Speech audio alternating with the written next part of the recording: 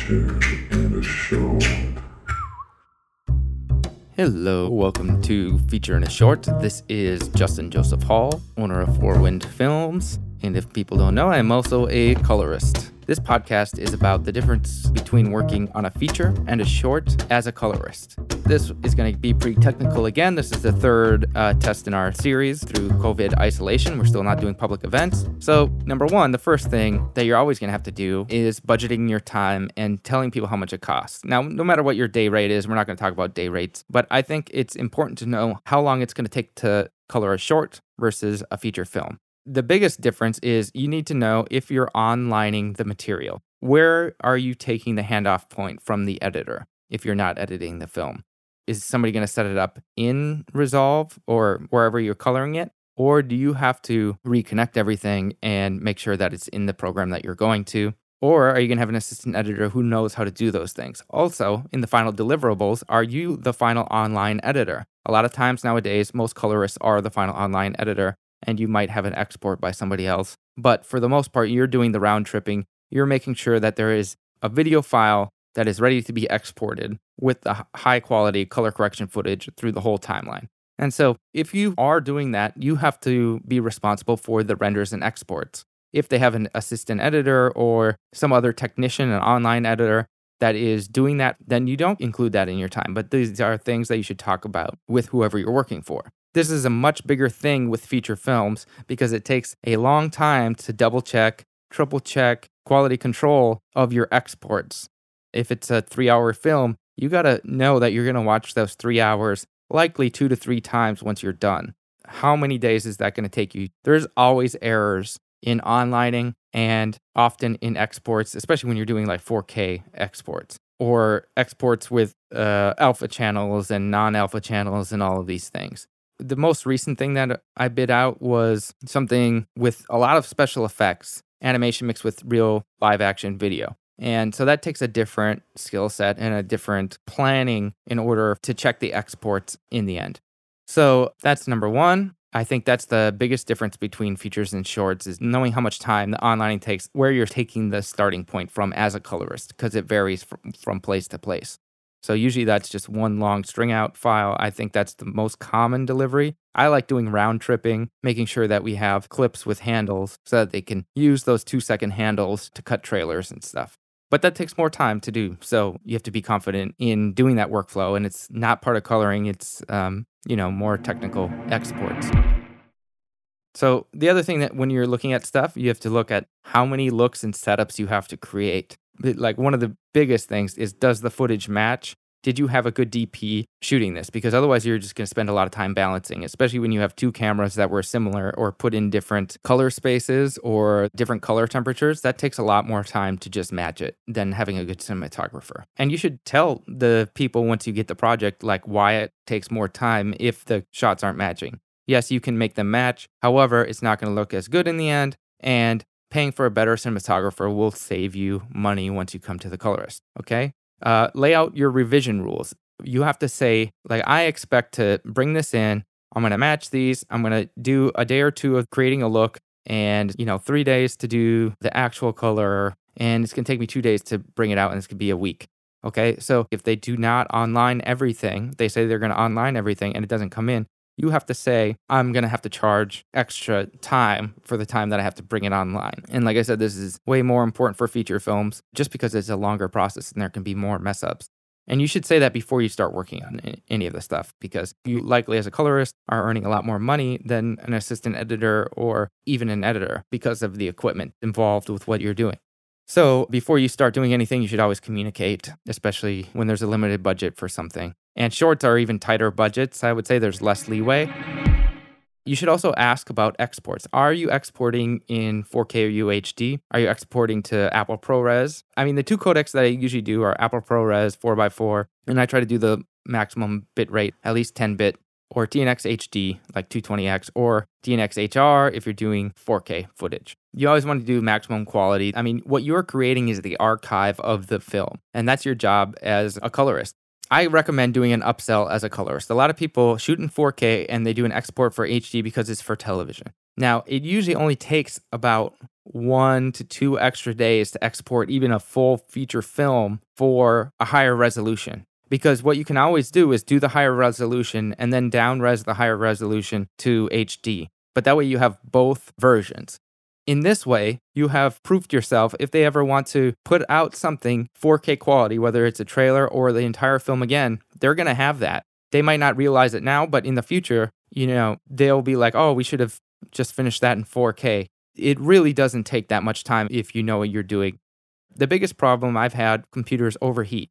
But you can fix that by, number one, doing the shorter renders, not rendering the whole 80 minutes at a single time, or do it by clip, which is what I like to do, and then that way you can have the handles. So I always suggest going higher, especially for a short. There's no reason why you can't export a short at UHD. It's not going to take that much longer for a computer. And if you don't have a powerful enough computer to export those things, if you're always working on a laptop, if you want to be a colorist, you should upgrade and be able to do those exports and be able to get a computer that cools itself. I have an issue. I have one of the first Mac Pros, and it overheats a lot.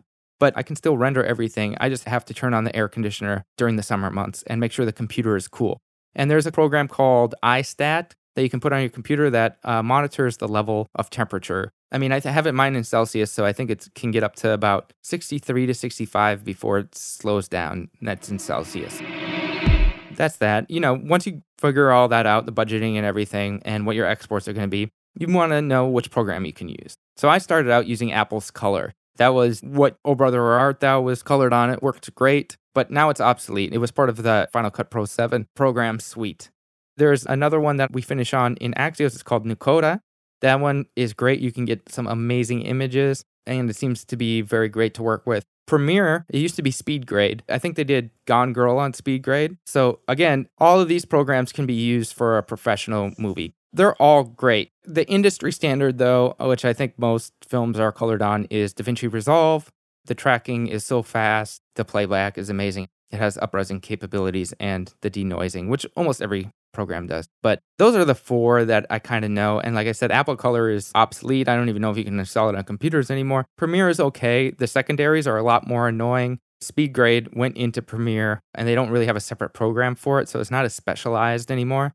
So if I need to do something quick, I did Akini and Avon for my friend Beth Chatelaine. I did that in Premiere because it was one shot, and the budget didn't call for doing a lot of secondaries or tracking or anything like that. So it was just a primary, and it's got good basic color correction stuff. So I use that for really quick turnaround, maybe commercial stuff.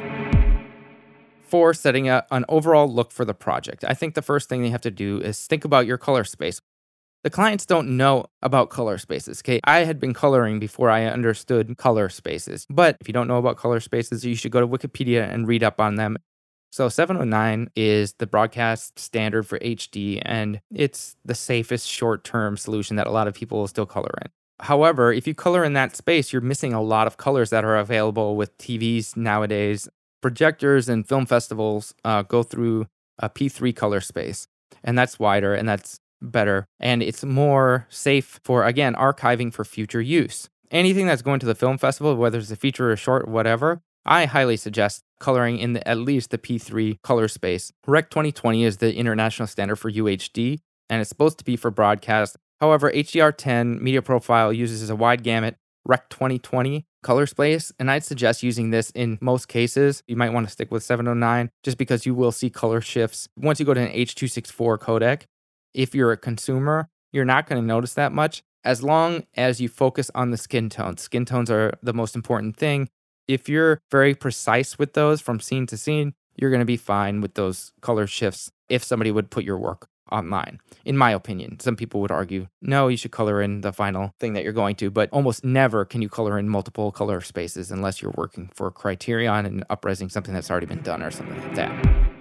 Depending on how I'm receiving the film, I'll always read the script or watch whatever they give me. Then I step away from the computer, close my eyes, and I think, what colors do I see? Where do I want to push this world? Is it just a natural color space? Like we're really trying to emulate a documentary or a look of a time period? I really like the looks of the 1970s and the 1950s. They would have film stocks that really limited what certain colors look like. I mean, if you think Young Girls of Rochefort, that's very bright, contrasty, but it has that 1970s sort of film look with Technicolor, where it's pushing reds to a very specific red, and that depended on the film stock. I like that idea, and I think it's nostalgic, so I've closed my eyes and I picture, what are we pushing it towards? If you think of something modern like Ozark, they always have like a natural blue tint over everything. It always feels like evening or early morning. You can push it a certain direction. Like if you look at Handful of Glass that I've done, looks more like an old vintage look where I desaturate the skin tones, really pop those blues and push it towards like a lighter blue, a sky blue kind of general look. Get to know the mood and feeling of the story, close your eyes, and envision how you want it to look. Then go make it look like that. Often I'll practice on raw steel set photos. Like, do I want the entire film to really desaturate the skin tones? Maybe. Maybe it's just a certain scene. Maybe it's just these combinations of scenes. Maybe I really always want to have this really deep black, so then I'll take a curve and put down all of the blacks so that there is a really deep, dark black, almost like a crushed black kind of thing. I don't like to actually crush blacks or blow out any whites, but you might want to do that too. In Prologue, we start out with a look that is very late at night or very early in the morning, and my luminance only goes up to about 50%. That's really, really low. Usually, outside you go up to 100%, inside maybe 70 to 90, depending on the show. Sitcoms might do a wider range of contrast just to make it more cheery all the time. But you kind of want to think of it separately, not just as color, but also as luminance and how you want to create looks for each room. I like to group scenes that sort of have the same mood and tone. As you read a story, you kind of see the same characters. You go back to the same place. You go back to the same place with a different mood or different characters there, different time of the day. So you want to think about how you can group those scenes in your mind and maybe create looks for those kinds of scenes. Okay, so after you group those scenes in your head, what I would do is create a node or node tree to apply to the entire timeline in Resolve. I'm going to be talking mostly about Resolve because that's my favorite program to use in. When I create a look for a room, I will lock a node, then I'll copy the thumbnail for that specific clip that I made the look for. I always like to have the denoising clip. Then I have a primary node and balance the entire timeline. And then I'll start going to secondaries, which are not locked nodes, and then a final output for the final rebalancing and look for the scene. So I usually will balance all the blacks, balance all the whites, put the skin tones near the skin tone line. And, for outside, I go 0 to 100 for luminance, and for inside, I go somewhere from around 0 to 80 for normal scenes. Me or an assistant will go through the timeline and do all of these. Then I would apply the node tree for each scene. On a short, I'll do 1 day to online, half a day to do exports. And for a feature, I would do 3 days to online and 2 days for an export and to check it. Something like that. Just to be safe, you should always give yourself leeway time on both of those categories. 1 day every 10 minutes. But a lot of times they want to do it fast, especially with documentaries. You get about 1 day for every 20 minutes. And that's doable. It's doing things really fast. And I kind of think it's 1 day for 20 minutes for balancing everything. And then if you want to do and make it look really beautiful and do secondaries and adjust skin tone specifically, make faces pop, make eyes sharpened, or create beautiful sunsets, or make the blown out window look a little more stylized or something like that. Then I would also go about 1 day for every 10 or 20 minutes after that. For the most part, the coloring part is the same for features and shorts. That's not that big of a difference. After you get everything balanced and you have the look for the rooms, you could be done. But with the really great movies, you get time to do all the secondaries and make everything that you want to look amazing. I would upsell that as much as you can. I think a lot of the color correction is telling people what you can do in a little bit more time. Even people who have been making movies for a long time, they like to speed through the color correction and just make it look balanced. But spend the extra hour one night to make, like one scene look way better that you can improve the most. Do it for free the first time, and they're going to ask you to do it the next time that they ask you to work for them again. You can do that a lot more in bigger projects on feature films. On shorts, a lot of times, there's not a lot of wiggle room for time. Then you do the final output, just kind of double check it, watch everything down again. Then you're going to export the clips however you want, the whole timeline at once, do it in sections. I recommend highly doing it in sections. And then after you export everything out, if you export by clips and put 2-second handles, then you're also going to need to export an XML And for shorts, you should always round trip it with shorts. It's great practice. It sets you far ahead for anything else. And I think it's the best way to preserve a film. And then you should export the project. In Resolve, you should get a DRP file, preserve the XML from your project as well, in case you ever have to go back to it again. Save the still somewhere. Don't just leave it in one spot on the computer. Be a smart archivist. I think that your job is also as an archivist, as a colorist. After you have everything exported, you have your final clips, you should watch down your exports. And after you do that, look for render errors. I mean, I almost always see 1 or 2 clips that want to change. Sometimes you can't, depending on how fast you go. But it's good to do quality control. Obviously, you're going to be doing that with the director, sometimes the editor, sometimes producers, sometimes executive producers, whoever else is going to help you watch down stuff. So then you're done with the project. That's it. So if you guys have any questions for that, just write me at justin.joseph.hall@fourwindfilms.com or just add us on social media at fourwindfilms. That is at FOURWINDFILMS. And for the forecast to look forward to, we have more great news about Prologue. Prologue will be playing at the Lake County Film Festival and a night of Misfit Films in November. And that was just going to be online, a local streaming that will be available in the state of Illinois in the U.S. and Wisconsin. And then a night of Misfit Films is a live event that will be held somewhere near Phoenix at the end of November, Thanksgiving Friday. So that's it. Thank you for listening. We want to thank Brian Trahan for editing this and mixing it, Kevin MacLeod for the theme song that you're hearing right now, and all other music is by Brian Trahan as well. So thank you very much, and I'll talk at you soon again.